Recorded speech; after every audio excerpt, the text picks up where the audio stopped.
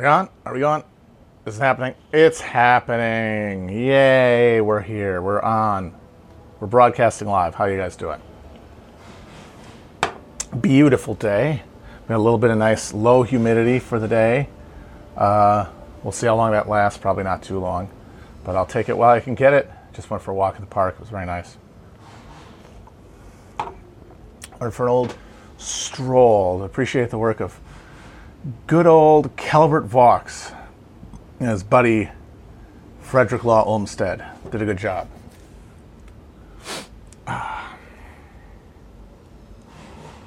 Is this Berry LaCroix? Yes. I generally prefer black cherry. I think that's the GOAT seltzer flavor. That's number one, but a lot of the time it's not in my bodega or my kitchen, or my grocery store, so I get what's available. Yes, I would say top three are black cherry, watermelon, and berry. Polar is very good.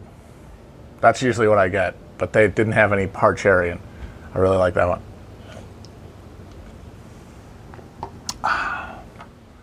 Not a fan of the grapefruit.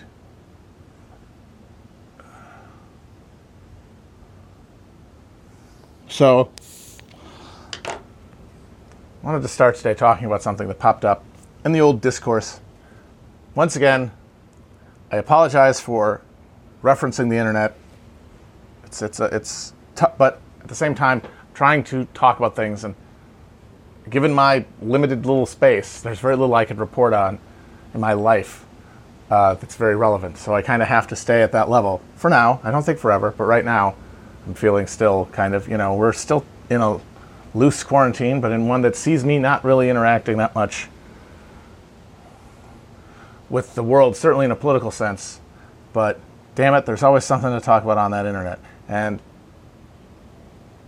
I like to think that for the most part, I just use it as an entryway to talk about something that's more abstract and applicable beyond that narrow aperture.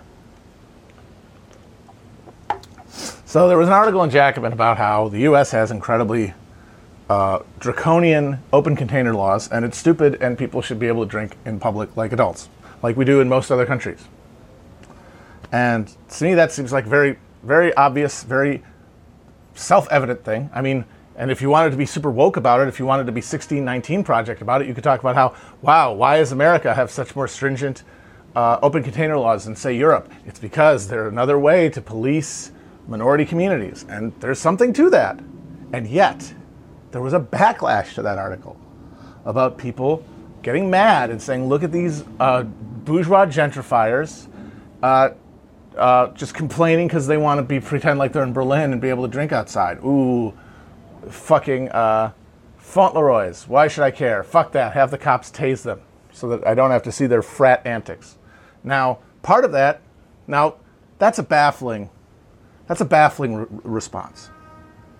And once again, hate to talk about the internet, but I think that the nature of that response, which seems on its face to be so shocking, reveals a lot of things, not just about the dynamic online, but about the dynamic of the American left in general. And first of all, you've got the fact that for some people, they hate Jacobin because they have an esoteric problem with it as a project, and they're going to hate everything, and they just pull something out of a hat. So that's one group. You don't really have to consider them too much. Another group are people on the left for whom being on the left means if I'm on the left and I have a strident enough voice, and certainly if I press the identity politics buttons in the right direction, people have to talk to me. People have to acknowledge me. People have to be my friend. And that's a big thing on the left, is a lot of the discourse, especially about interpersonal stuff within organizations, DSA for example, boils down to it's problematic or it's reactionary to not be my friend. And for those people, especially the ones who have been so successful at having friends, seeing people talk about things like public drinking gets them furious because it reminds them of all the fun they don't have. And they want to remind people, no, this is the left. This is where you listen to me. Because it's the only social situation where anyone would listen to me by their own volition, because they've convinced themselves that I have something to say. But in reality, I am just a wildly unpleasant person to be around and has decided that that's actually the world's fault. And exert that by getting angry at anyone who would raise an issue that would only apply to people who aren't neurodivergent, problematic, having enough spoons, having the spoons to drink. Like, some people don't have the spoons to drink, and you're ignoring all of us spoonless people, which, that's just personal invective. This is just personality disorder described, masked as politics. And then there's this last group, which I think is kind of the most interesting, and that is people who, they read that, and they don't think about the obvious person that this is referring to in terms of, talking about real social oppression. They're talking about this as something that makes society less free, less just, something that makes it harder to be a minority, harder to be poor in this country. But that's not who they think of when they read that. They immediately think of the people who wrote it and the people who are reading it. And the people who wrote it and the people who are reading it are all members of that same downwardly mobile urban PMC that is generally, in my opinion, the constitutive body of the self-conscious left in America. Not necessarily everyone who has leftist beliefs, but I'm talking about the self-identified left. And so they read that and think, oh, you Jacobin fucking brocialists, you just want to be able to have a beer kegger in front of your gentrifying ass brownstone that your parents bought you. Fuck you. And the thing is that seems insane. Hey, who are you talking? We're talking about the real people who suffer from this are mostly working class urban minorities. But since that's not who wrote it, and that's not who's reading it, including the people who are mad, the people who hated the article, none of them are. They're all the same group. And they end up fighting a battle. I mean, it's trivial, but like, it creates battle lines that are generated by just this stew of personality-based resentments. And that's why politics is a dead letter. Because you have a perfectly good policy that could be something that could unite people across urban neighborhoods, from the gentrified areas to the not yet to be, against police authority in their lives. But people got to get self-conscious about the cultural implications of it, because only one group is being talked about, and that creates anxiety. Everyone knows that there's no diversity in this movement, that it doesn't include basically any poor people of any kind, very few poor minorities, almost no poor white people. And once again, when I'm talking about the self-consciously identified left, which, as I'm saying, is also mostly an online phenomenon. And so this thing just spins off on its own with no connection that would ground it and make this question irrelevant to anybody who even thought about it for a second. Because all that personal shit would just dissolve in the reality. But there is no reality, because this is not a genuine working class emanation. And I understand actually why people want to fight on the cultural ground. Not just because it's something they can do, but Gramsci had a real meaningful contribution to Marxism when he noted the function of hegemony in the culture, because there's a certain sterility to the base superstructure dynamic, because if it's just that, right? If it's just you've got an economic base that determines the presiding cultural values and ideas of a society that then filter through all institutions, how could anything ever change? Even if things get worse, that worseness is going to be diffused and transformed by culture into its opposite, and then society will maintain its structures. And the answer is what Gramsci identified as counter-hegemony, whereby working class people create their own dense social network that is essentially resistant to the overall hegemony, and over time can defeat it in the battle for the majority of people's mind space, the war of positions, he called it. And that's real. That's a real thing, and that's a real phenomenon, and certainly in the post-capitalist West, that's the reality of the terrain of social struggle, considering how few people self-identify as leftists.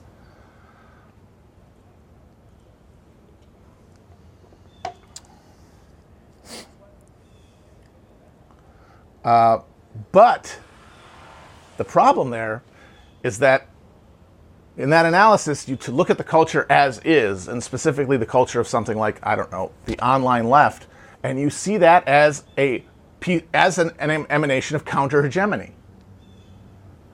But it's not. It's not part of a counter-hegemony. It is part of the ruling hegemony, because it is not a working-class movement. It's not a working-class cultural movement the way that the Social Democrats in Germany built, especially the way that the Communist Party of Italy did after World War II. Like, that was genuine. Those were genuine counter-hegemonic movements, because what Marx theorized to happen, and what you saw happen in the satanic mill towns of post-industrial revolution Europe, is that the density and the similarity of social conditions and the geographic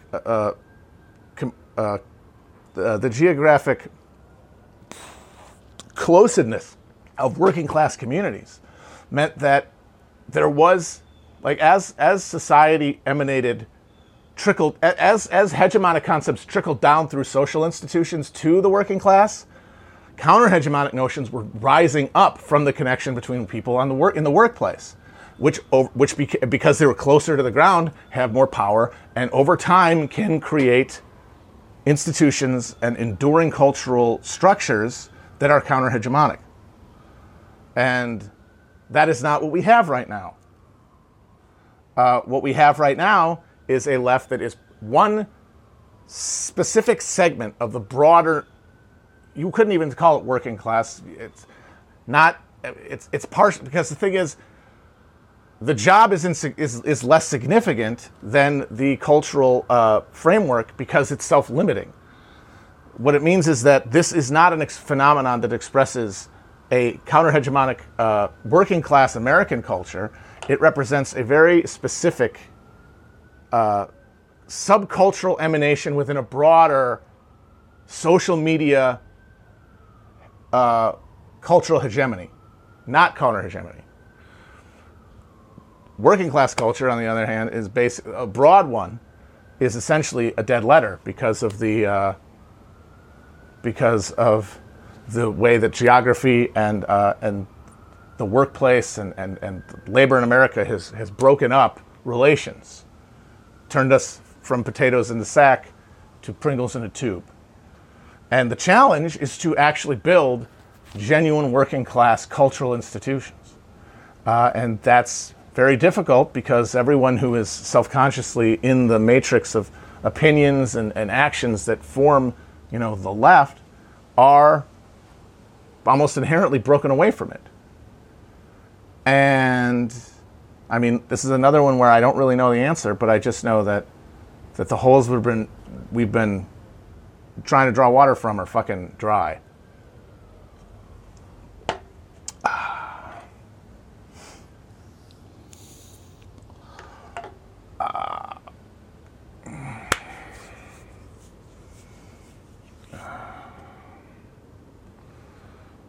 I've actually been watching not old SNL episodes, but I've got YouTube on my TV, and sometimes I'll just, for a little bit, put on random old sketches. Not that old, recent ones, because I only see them once. The older sketches I sort of have emblazoned in my head from watching them on Comedy Central as a kid a bunch of times.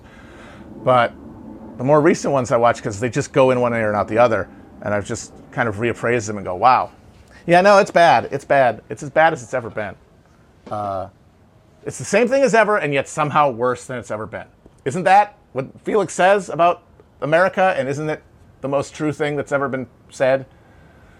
About everything you could say, this is basically what it's always been quality-wise, and yet somehow worse. And that is SNL.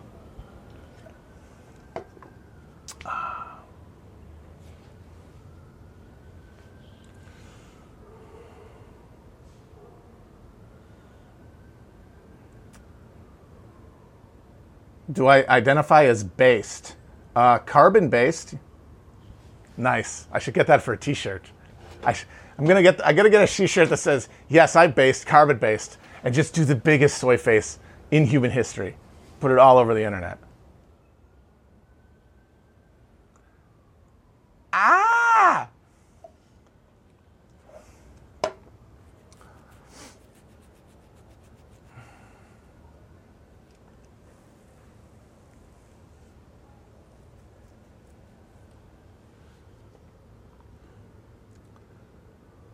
I think I've given my opinions on anarchism in here before, that it's essentially like hyper-liberalism. It's liberalism taken to its most socially radical, or like it's liberalism taken to its most radical conclusions, but at the end of those conclusions.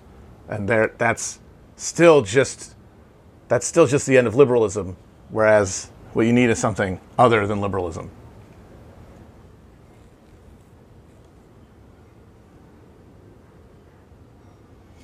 Yeah, there must be a deeper meaning behind ironic soy facing. I think that's interesting because I remember after the right-wing guys, after the alt-right guys invented soy face, and people start doing it ironically, they get really mad. They'd be like, just because you're doing it ironically doesn't mean you're not really one. And you're actually doing it ironically because you know deep down that you're soy. And the thing is like, I mean, it's a tautology. It's like they've just said everything I don't like is soy. Well, it's like, well, I don't care if you don't like me. You suck. Sure, I'm soy. Whatever. I don't care. Like your values are bad. I'm glad that I don't adhere to them. But it's just fun. I gotta say, I gotta give them that. Why aren't I vegan? Give me a break. Give me a time. I'm on a fucking process here. Okay, I've been a hedonic slug my entire life. It's not gonna be a 180. I'm not gonna turn on a dime. If I tried, it would break. I'd snap in half like a twig. But I think I'm on a good path. I think I will get there someday.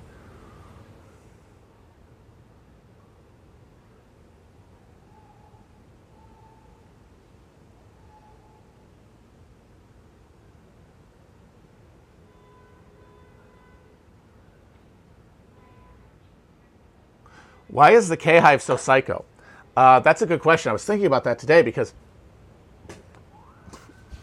some friends and I were talking about the Veep stakes, and about how, Biden's really, he painted himself into the corner with this black woman thing, and, it's probably bad that he doesn't feel like he has more variety. And then somebody said, it would be hilarious if he picked Mitt Romney. And the thing is that he's not really restrained to pick a black woman because, according to the vast majority of these people, who will really care, like obviously for most people, VP picks are meaningless. This is really just about like shaping narrative and keeping your most motivated volunteer type people and like leading edge voters excited. It's not going to matter to the general public, but all these people who are now like, he's got to pick a black woman and all that. If he doesn't, they are on record without anything to do because they have said explicitly that they will not abandon him because of the importance of beating Trump, which means that he could pick anybody. He could pick Chris Dodd, guy who's basically a clone of him. He could pick Hunter. He could pick Mitt Romney. And what are they going to do about it? What are you going to do? Forget about it. Get out of here. Get your fucking shine box. And I think that's true of most of these people, but it is not true of the K-Hive. I think the K-Hive would actually not only not vote for Biden, but some of them might try to take a shot at him because they are the people who have essentially become identity politics Wahhabists, where they have gathered all of their political meaning, like the good and evil, and their personal investment in politics, their identity as a political agent, as someone trying to shape their lives and destinies and the future of their families and their species, around a very specific ideological matrix, around which, with brittle to non-existent ideology underlying it, and as such, they're not going to take. That's the one thing that will make them the thing. They might have told everyone else, hey, suck it up. This is beating Trump is too important. But I think for a small group of them, they would actually do some Puma shit if she didn't get it. But from the point of view, if I'm Biden, these are an insignificant number of people. And Harris, I think, honestly, would be a bad pick. I mean, not only I think it'd be funny if he didn't pick her, but I also think he could do better. Like that Karen Bass or something. I honestly I'm kind of now of the opinion that like a relatively unknown black female congresswoman would be the best pick because it would be something people could talk about that wasn't Trump or Biden, because they're stuck in a thing where, you want to be able to define yourself. You need to have some sort of positive, shape to your campaign. You can't completely rely on your opponent shitting the bed. I mean, you can mostly do it, and you can try to do it, but I think people assume there are limits, and I think people are going to act with the assumption that there are limits to that. And so you want to have something positive to talk about your campaign. And like if they roll out hey, meet this person, and it's somebody who basically nobody had heard about a week ago, becoming an overnight celebrity, that's the kind of thing that could actually hold a news cycle or two. You know, I mean, I don't think it will, given how the Cuisinart of sensory overload we live in, but it could. Certainly more than him picking Kamala Harris. Old news. She ran it. Boo. It's all. Immediately they go to, ooh, what about the time in the debate they fought and all that tedious shit. And what about her being a cop? Blah, blah, blah. You don't gain anything. It's just another, it's somebody who's already out, who's been in the deck, brought back out. Oh, yeah, we know that. Boo. You got to bring in someone new, someone flashy, someone to get people going. Get the people moving.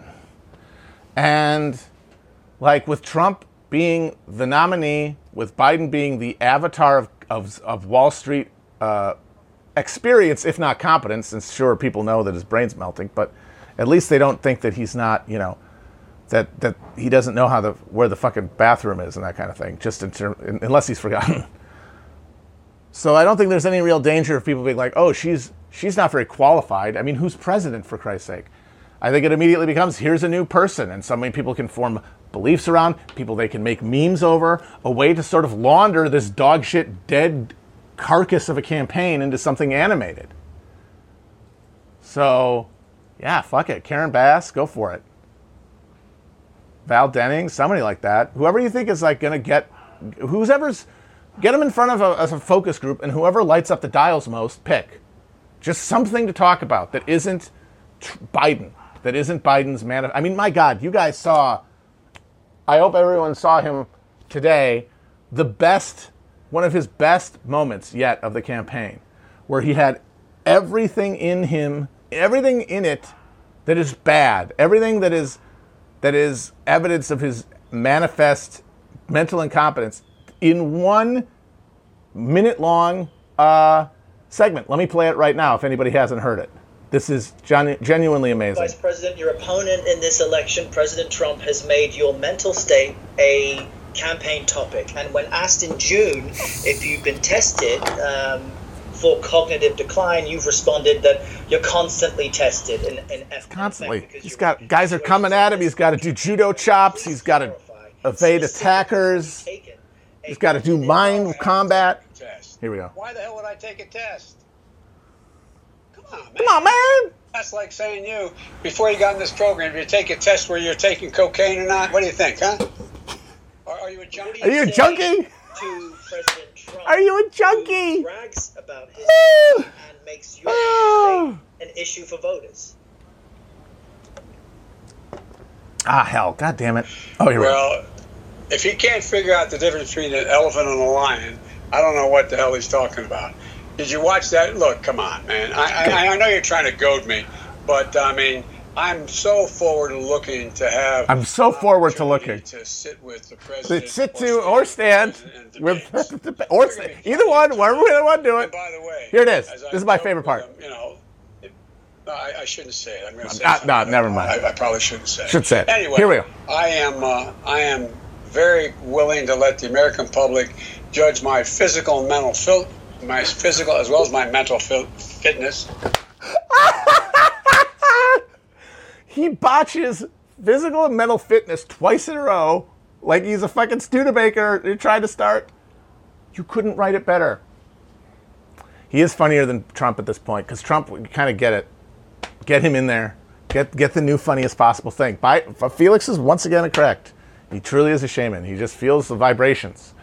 I'm out here trying to piece this shit together with like these stupid specific concepts and symbolic orders, and he's just like, he's reading the wind. His kneecap starts twitching, and he understands the direction of the cosmic winds. But yeah, funniest outcome, because we're in a period of disruption, and comedy comes from surprise, from the unexpected, and we're living in an era of extrapolating and compounding shocks to the system. So of course it's going to be funny.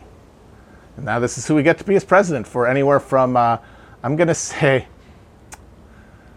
18 to, I think he might make it, I think the over-under on should he make it past the midterms.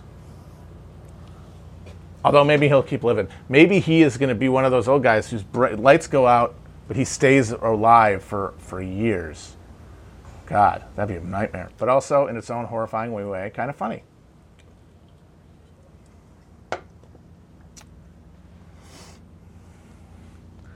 Come on, man. Physical and mental fitness. Goddamn beyond everything, Ed Tom. Goddamn beyond everything. Well, I mean, they worship senility because they're senile. The electorate is old people. They want to see themselves represented.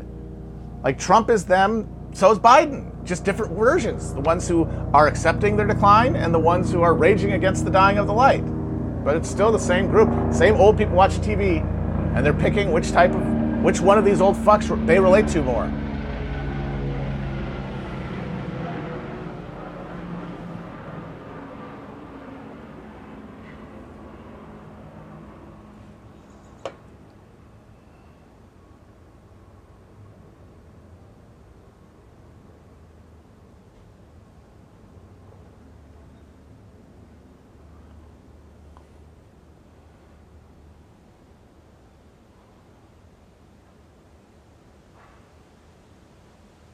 Someone asked if Nixon in '60, if he'd won, if it would have changed it would have prevented the Southern realignment, the racial realignment, and on civil rights.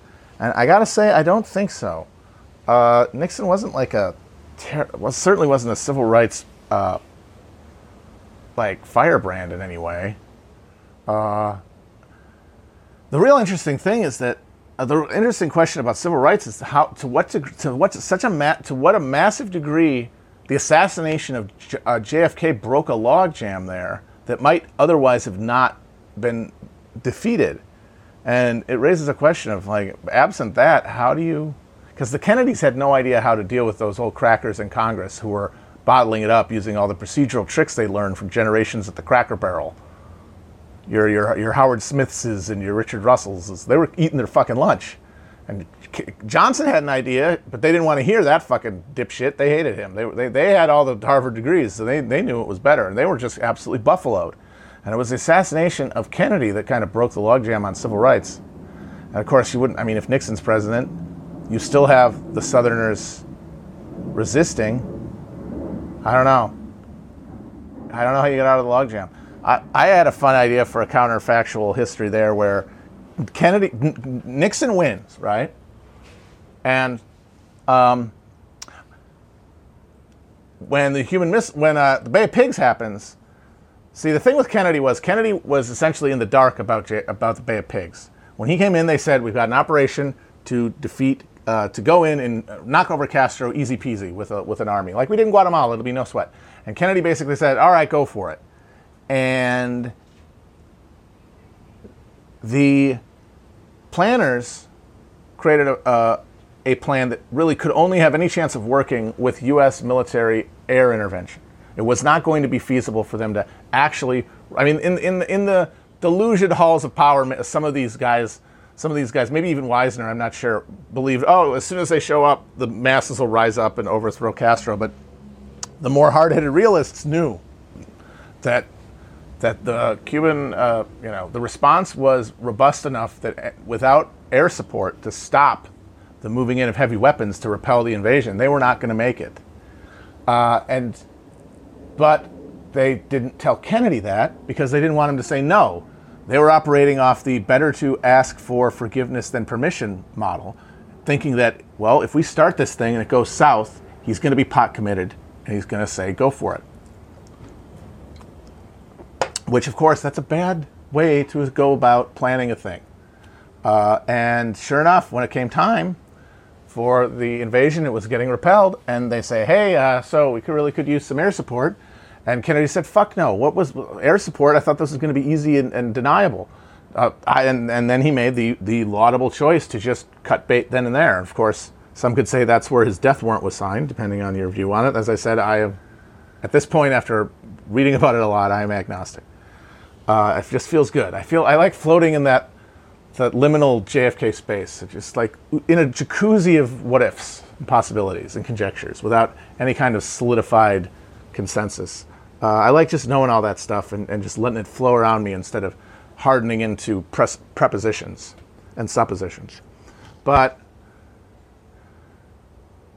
Nixon, on the other hand, was the person at the White House who was the point man for the planning for the Bay of Pigs invasion, which had started under Eisenhower. Bay of Pigs was already being planned before the election, and Nixon, as VP, was directing it. It's easy to imagine a counterfactual where Nixon's president and is more invested in Bay of Pigs at an operational level and more committed to the concept of it, so that if he was in charge when the invasion happens, not only does he authorize airstrikes, they're already baked into the plan because he's signed off on the concept. Or even if not that, when they ask him, he gives the green light because he believes he has ownership more of it. He feels like it's his thing. I mean, a big part of it with Kennedy is they just stuffed that in his face, and he said, "What? I'm on the hook for something that I didn't even authorize." And that's one of the big reasons he didn't want to commit too much. This was Nixon's baby. And so what if there's a successful incursion that, gets past the beachhead at the Baía de Cochino, and it stalls out, and then the next step is an investment of U.S. Boots on the ground. And instead of Vietnam in the late 60s, you have Cuba in the early 60s.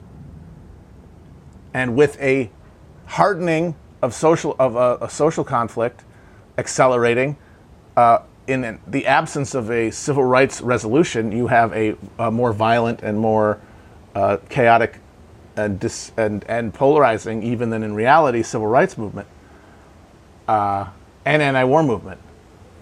I don't know. Just messing around with it a little bit. I have no idea.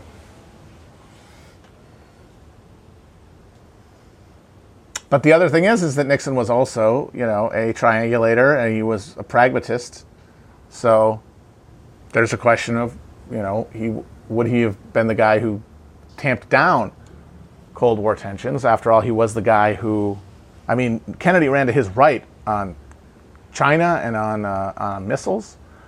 But the thing is, I think guys like Nixon kind of view the great power shit, like the stuff between the big guys, on a different level than things like knocking over some tin pot dictator. And at that point, remember, Castro had just taken power. He was not this fixture in human society. He was an arriviste.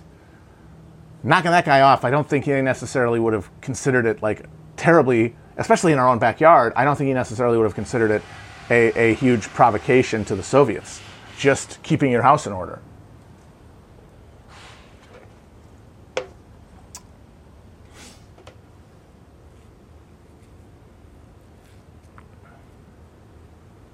But yeah, I always imagine then, so Nixon's term is just like this hyper-reactionary turn, and then he has George Wallace as his running mate in 1964.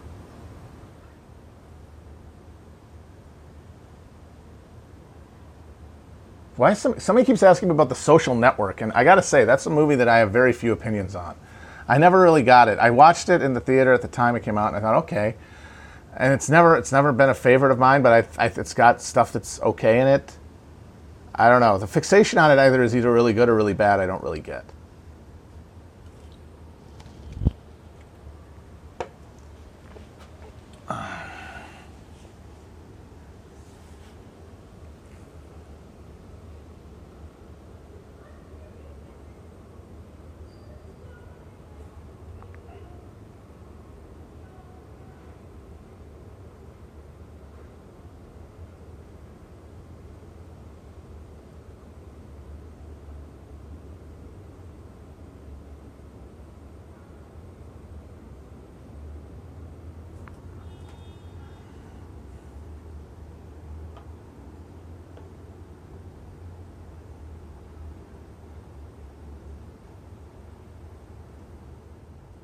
Someone says Oliver Stone's W is good. I have to disagree on that one. That is a terrible film in my opinion. It's essentially a bunch of filmed Daily Kos articles from 2004.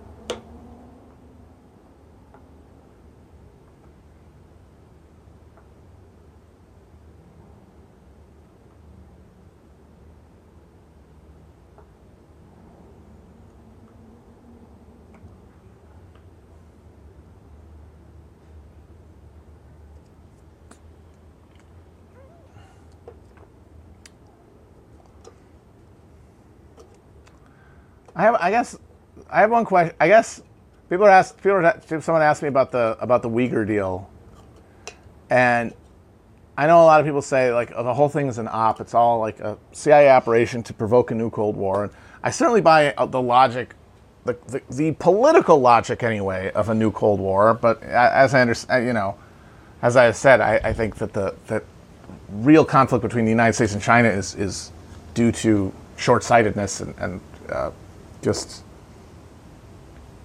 an inability to kind of smooth out some of the inherent bumps in transitioning to like a globalized supply chain, and are kind of, from a market perspective, not terribly rational. But in the short term, in both countries, I think, significant political capital to be garnered from an escalating Cold War.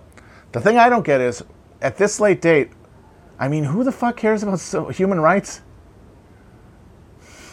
I mean, I get, Iraq War, right? Yeah, like, that was the big liberal intervention, right? That was the big, that was saving Iraq and the poor Kurds from poison and stuff. I mean, Trump ran on, fuck the rest of the world, we'll shoot whoever we want. Like, everyone's been freaking out about cages on the border for 4 years. Nothing's been done about them. What vanishingly small percentage of people gives a shit in this country about anybody's human rights, including their own fucking fellow citizens? And I get, it's for the NGO crowd. It's for the NGO crowd. It's for the journalists. I'm sorry, if you still think those people are shaping opinions, I mean, if it is an op, it's one of the lowest return ops I can imagine. That's all. I don't know.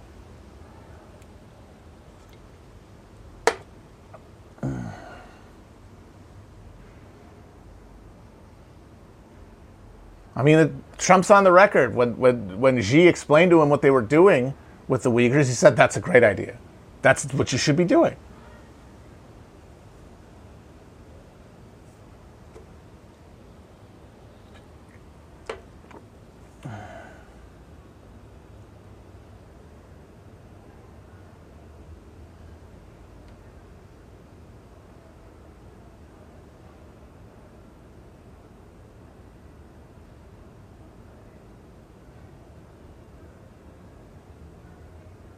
Somebody asked an interesting question. Somebody said, what about film under communism?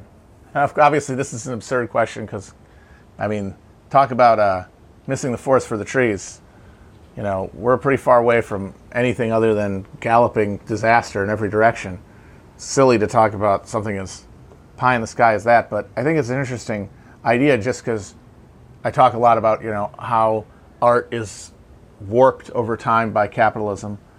And what would that look like in its absence? And part of me thinks, so you've got the simple fact that technology is accelerated to such an extent that the ability to like make something, a film specifically, will be democratized, presumably, because the technology to the actual capacity, the actual material necessary to make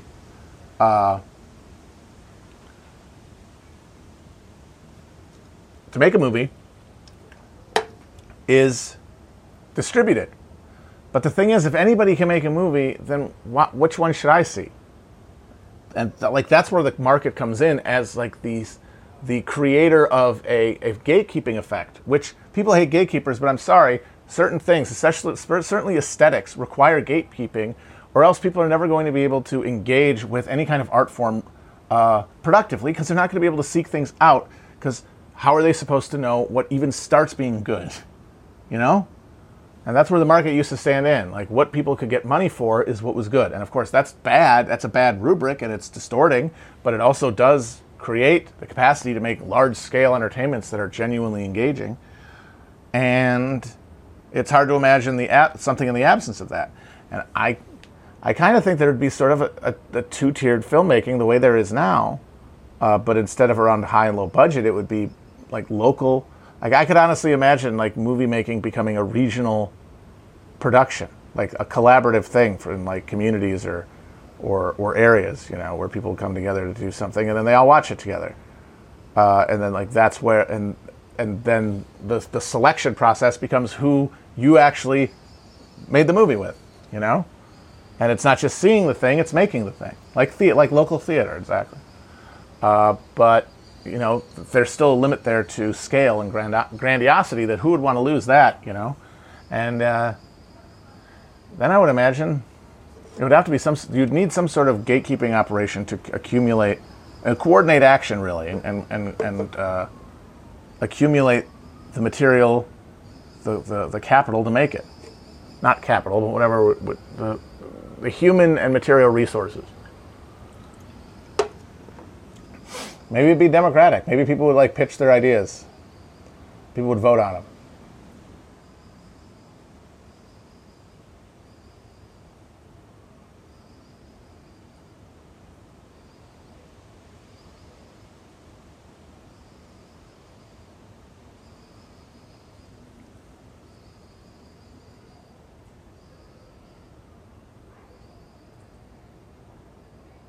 Once Upon a Time in Hollywood was the last great movie, someone says. I will say this. I'd say Once Upon a Time in Hollywood was the last movie. It was a great movie. And I think but I think you could even say it might be like the last movie. We'll see. But it might mark the end of an entire type of filmmaking, which, considering its subject matter, is just so perfect that I kind of want it to be true even if it's not, because it's so tidy.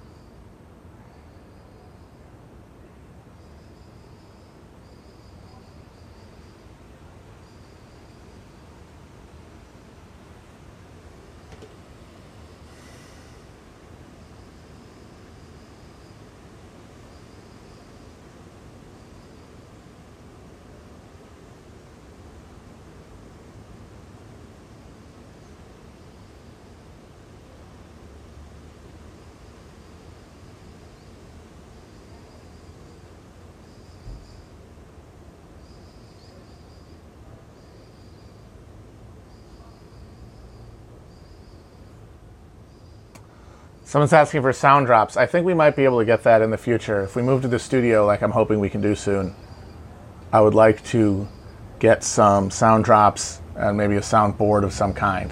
Get a little zoo crew.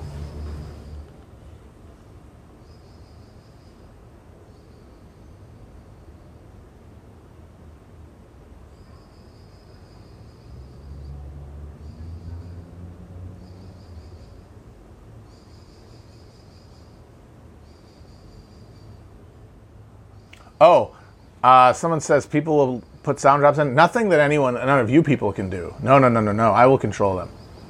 No. Surely you can't be serious allowing the groundlings. No. No, just the soundboard for me where I get to press buttons and make funny noises.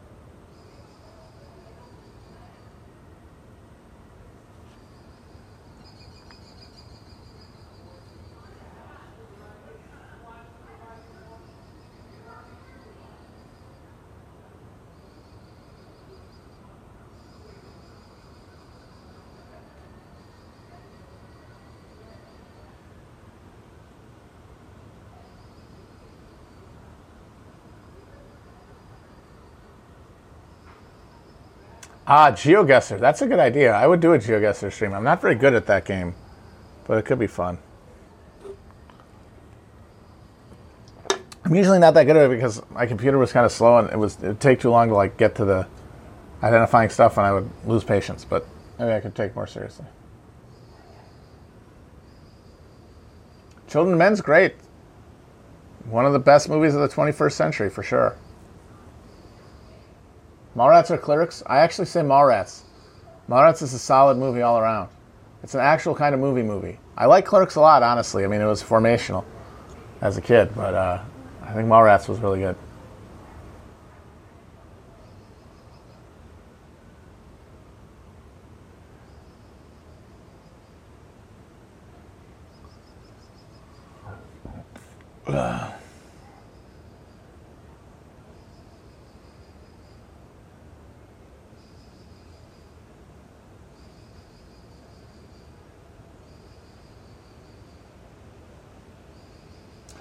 You know, I'm noticing a lot of you people ask me for my takes on things, but you put it in a very leading way where you clearly want me to confirm your take on something. That's very clever. I see you doing it, though.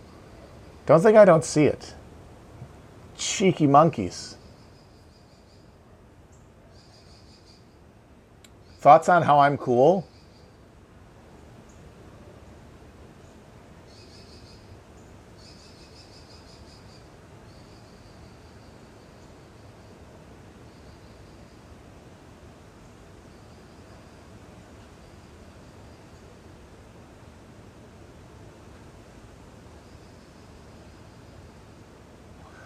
I don't smoke. Someone's asking if I've smoked cigarettes. I've never smoked. Come from a family of smokers, hardcore smokers. Never liked it.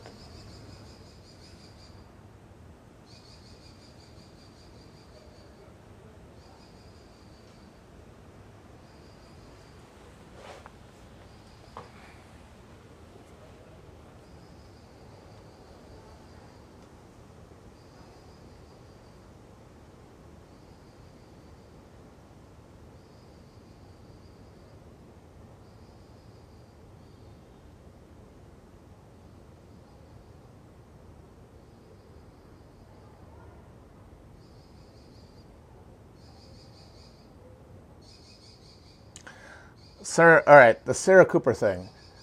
So there was an article today in Mick about, or Mike, I don't know, about how boomers love the Sarah Cooper limp sync videos, but millennials and Zoomers think that it's laundering fascism or something.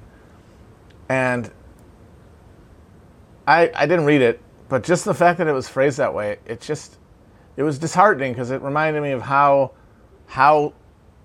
because politics is so fully fused with popular culture and entertainment, that you can't not like anything now for non-political reasons. Like if a thing is bad, it has to be politically bad. It can't just suck. And the fucking lip sync lady sucks. It's very, very bad. Maybe one video is kind of funny, but doing it again and again, it's absolutely baffling. And not since Eric Garland had the fucking Game Theory tweet get retweeted by a bunch of people fawning over it, have I been more baffled by seeing people, including some people that I have some kind of respect for, going, this is so funny. And I was just like, where does that come from? And the thing is, it's not because it launders, it's like, it makes Trump's fascism clownish. Like, I'm sorry, if you can't see the clownishness of this situation, or the degree to which clownishness is inherent in fascism and can't really be teased out, and also, like, what's the bad part about this? Like, you see her do the lip syncing, and you're like, oh, I was going to overthrow capitalism or whatever, but now I'm just going to laugh at this video. What is that thought here? It's a lady doing a lip sync of Trump. That's all it is. It's lame.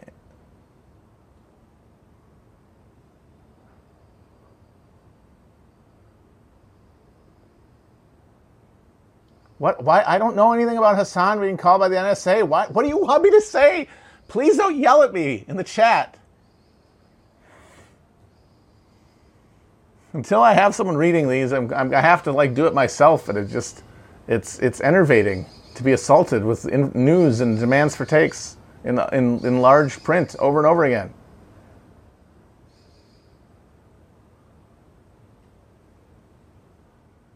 I mean, I think if people want,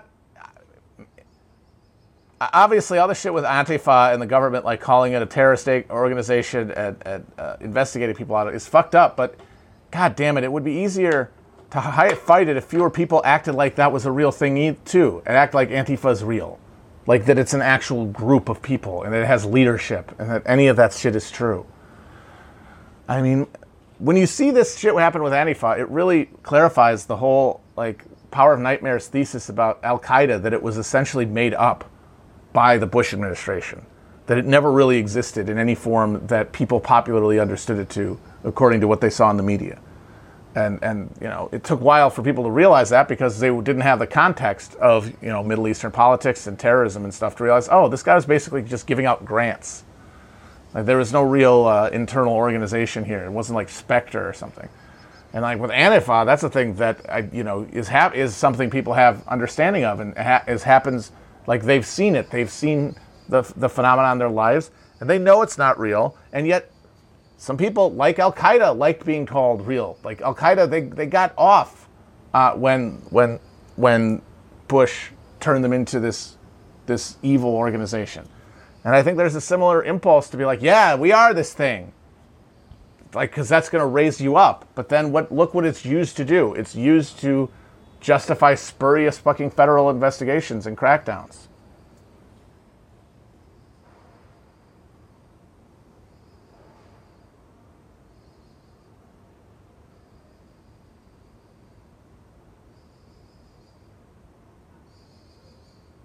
Jake Paul having his mansion raided. Man, hell of a day. That was a whole squad. Is he starting a militia? I think that would really be cool if he was starting a militia. Someone wants me to tell them if Bismarck or Metternich were worse. That's a bad word to use when you're talking about historical figures. That axis of moral judgment applies to them internally, but is relatively irrelevant to my analysis of them from history, from decades away.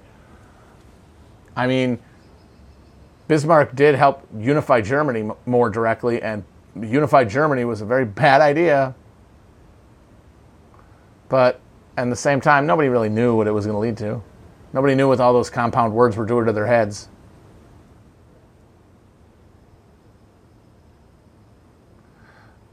I mean, I guess what trait are you trying to examine? Like personal morality or immorality? I think that's kind of irrelevant. Like what effects are you trying to determine? And then like the question should be built around that.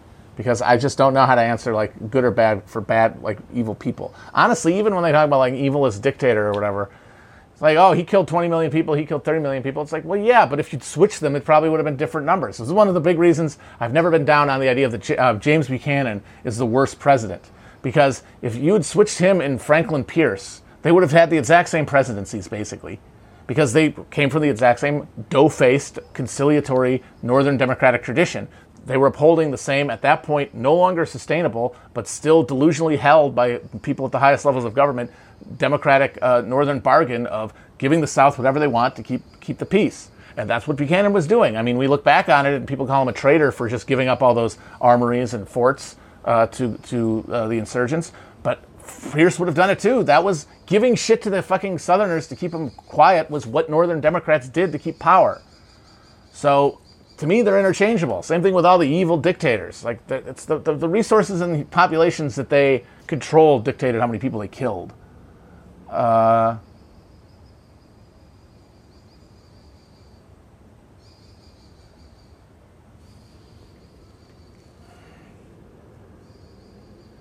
Yeah, and if you want to talk about like competent, I mean, Metternich got driven out of Vienna by a mob, and Bismarck never had that happen. Why did I say that my fans betrayed me? I don't think I did. If I did, that might have been a joke. I don't think I ever said that seriously. It'd be a weird thing to say. If I said that, that would disturb me because it means I'm in some sort of a megalomaniacal fugue.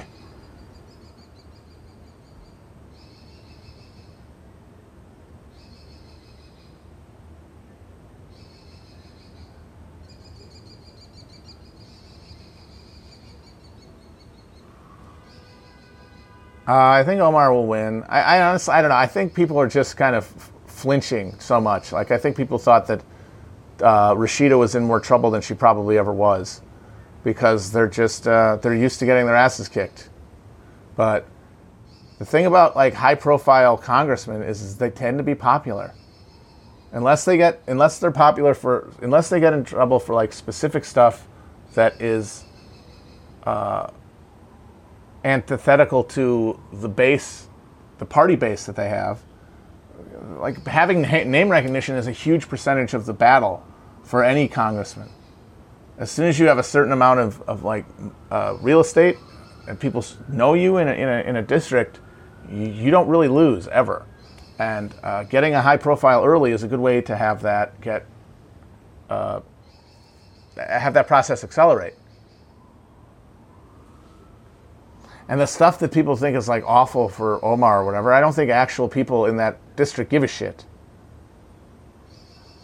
I think that for a long time, like the whole Zionist apparatus had the ability to sort of sneak in their agenda as like a parcel of other ideas, and their shit kind of just got put in without being considered. And now the people are actually directly challenging it. They have to defend it on the merits and try to provoke conflict on the issues themselves, which basically boil down to allowing Israel to do whatever it wants in its nightmare apartheid state. And Americans don't care enough to like do anything to stop us from contributing to that, but they also don't care enough to vote for somebody who's opposed to it. And I think that's what's being slowly and horrifyingly understood in the halls of power. Is that, oh shit, like if this is no longer just a situation where there's an exercised minority who love Israel and everyone else kind of doesn't care, if there's even a residual support for confronting Israel, it's going to be hard to dislodge, because how the hell do you argue that as its own discrete issue? Yeah, exactly. Apathy works both ways. Like, apathy is why we're not going to get a change to U.S. policy in Israel, but apathy is also why, if you have a few brave congresspeople who are willing to not toe the line on Israel, it's harder for Israel to, if they don't have anything else that's controversial, pin that on them as a reason for them to be voted out by their own constituents, who otherwise might like and respect them.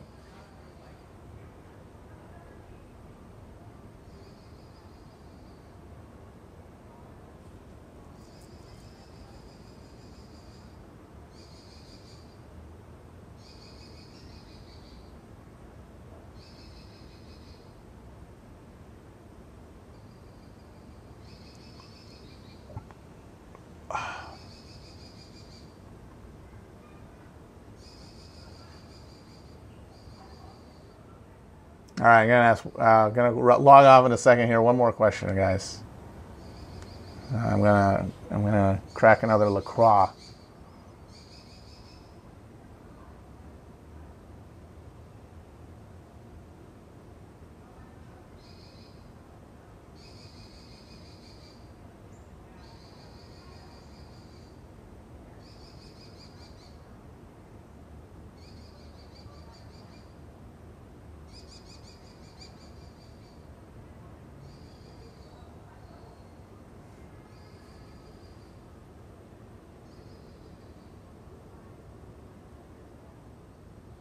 All right, this is a good question. Best SNL weekend update anchor. The obvious hipster answer is Norm Macdonald, so I'm not even going to say that because it's too odd on the nose. I'm just going to go with my my childhood gut with a guy I used to really, really like, and not because he was funny, but because he used to make me feel smart, because if I got the reference, I felt like a little good boy because I was a fucking insufferable nerd. Dennis motherfucking Miller. Respect. Respect to the god. Colin Quinn, gotta be worst. Him and Charles Rocket probably, but oh my god, Colin Quinn was terrible. Just the worst person they could have picked for that job. They clearly panicked after Norm got fired, and just, it's almost like they grabbed him from drinking like a short dog with fingerless gloves in front of the 30 Rock and put him on the set. It was kind of amazing. Just muttering his way, stumbling through every joke. It was amazing.